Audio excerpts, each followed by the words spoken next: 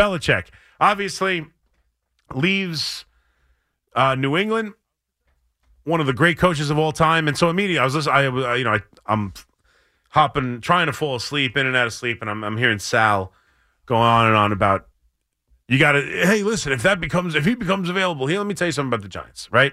And at one point this year, Brian Dable had me worried. I was concerned, right? He seemed to be coaching scared, wasn't going for it on fourth down a lot, had the team completely a mess, and the offense was just atrocious. The defense with Wink Martindale, which finally we figured that we finished that situation. But I firmly believe in Brian Dable, and I firmly believe in him now more after the Wink Martindale situation. And here's why. As much as I respect Pete Carroll, as much as I respect Bill Belichick, I am not interested at all in bringing Bill Belichick to the New York Giants. There was a time I suggested it before they hired Brian Dable. But the Giants are in a place right now where I feel they have to draft a quarterback. And what I've just seen from, I understand Tom Brady. Tom Brady is special, okay? I'm not saying Bill Belichick had nothing to do with Tom Brady's development. I'm sure he had a lot to do with it. But Tom Brady is Tom Brady. I think probably Tom Brady would have been either Tom Brady or close to it, no matter who his head coach was. Maybe he wouldn't be wearing all the rings he has without Belichick, but I think he would have been a player in this league. That's how dedicated and special Tom Brady is and was. So I understand he developed that quarterback, but look what he did with Mac Jones and where he was rookie year and how just terrible he's been the last few years. And that's not all on Belichick, but I am not in the middle of transition where I'm looking to develop a young quarterback. I cannot make a coaching change to anyone who isn't specialized in developing a young quarterback. Now, that's why Bill Belichick is an absolute no for me, but I could be possibly convinced into Harbaugh. If Harbaugh wanted to come to the NFL, and again, his contract is up, he's going to have to make a decision whether to stay in Michigan or come to the NFL because the speculation is the contract offer is going to have stipulations about playing this game every year, about flirting with the NFL. So it's time he's going to have to make a decision.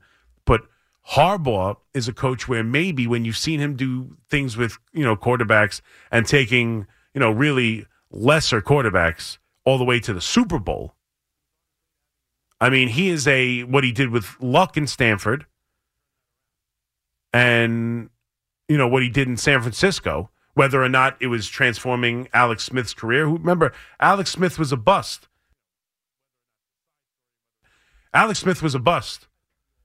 He was the number one overall pick. He was a bust. He was on his way to having a miserable career until Harbaugh came to San Francisco and turned that around.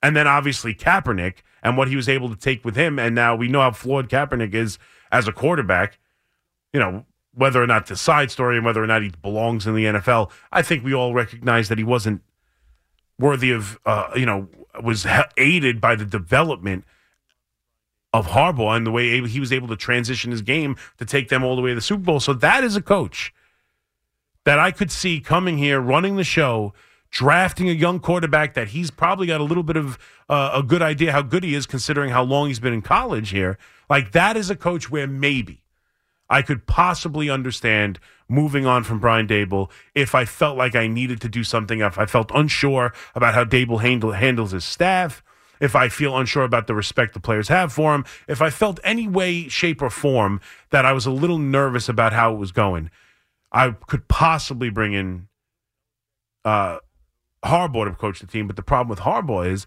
I don't know if he wants complete control. Now I'm getting rid of the Giants are too stable right now. Shane and Dable are too stable and entrenched at this moment where it doesn't make sense. Now the Jets, I understand. I understand why you would think any coach, Vrabel, Pete Carroll, Bill Belichick, it doesn't matter who, your coach sucks. But again, I don't want to continue to have this argument, but you're seeing, and I read for you the quotes from Garrett Wilson the other day, how important he is to this team, and that is the quarterback, who, by the way, was back on the show, which I thought was tremendous. I have to admit, I got a real kick out of it because I'm literally killing Pat McAfee yesterday. I really thought Pat McAfee did Aaron Rodgers dirty. Suddenly he's trying to distance himself. Now he doesn't want him on the show. Now it's all over. Now he's relieved that Aaron Rodgers isn't going to be on the show anymore. And that's what he was saying. And then the next day, boom, he puts him on the show. I thought it was great. I actually laughed. I thought it was funny. That was I thought that was perfect McAfee and Rodgers. I actually got a kick out of it. But I'm all in on Aaron Rodgers. So right now, as amazing it is that all these coaches are available, amazing it is that Belichick, Pete Carroll, Vrabel, and possibly Harbaugh are all available. I mean, you are talking about Pete Carroll is arguably a Hall of Fame coach. I would think he is with the run he's been on in Seattle here. And considering, he's won national championships in college. Harbaugh is one of the best coaches in the sport. What he did in San Francisco, what he's done in college at two different spots, and obviously now winning a national championship in Michigan for the first time since 1997.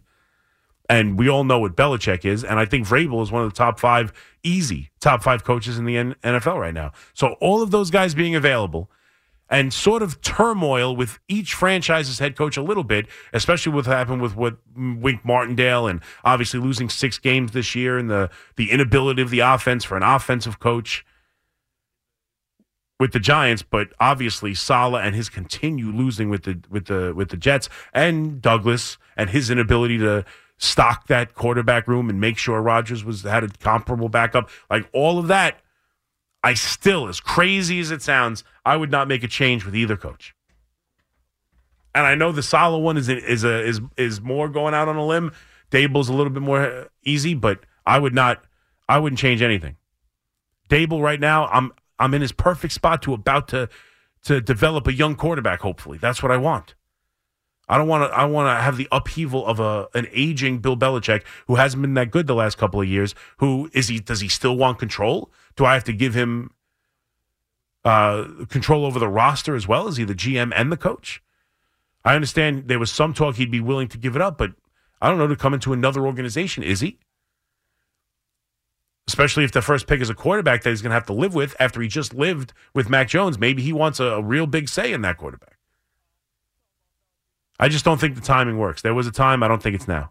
Harbaugh makes a little bit more sense. But unfortunately for you Jet fans, and I know that a lot of you guys hate Saleh, Douglas, Hackett, Rodgers, and go about winning next year. That's it.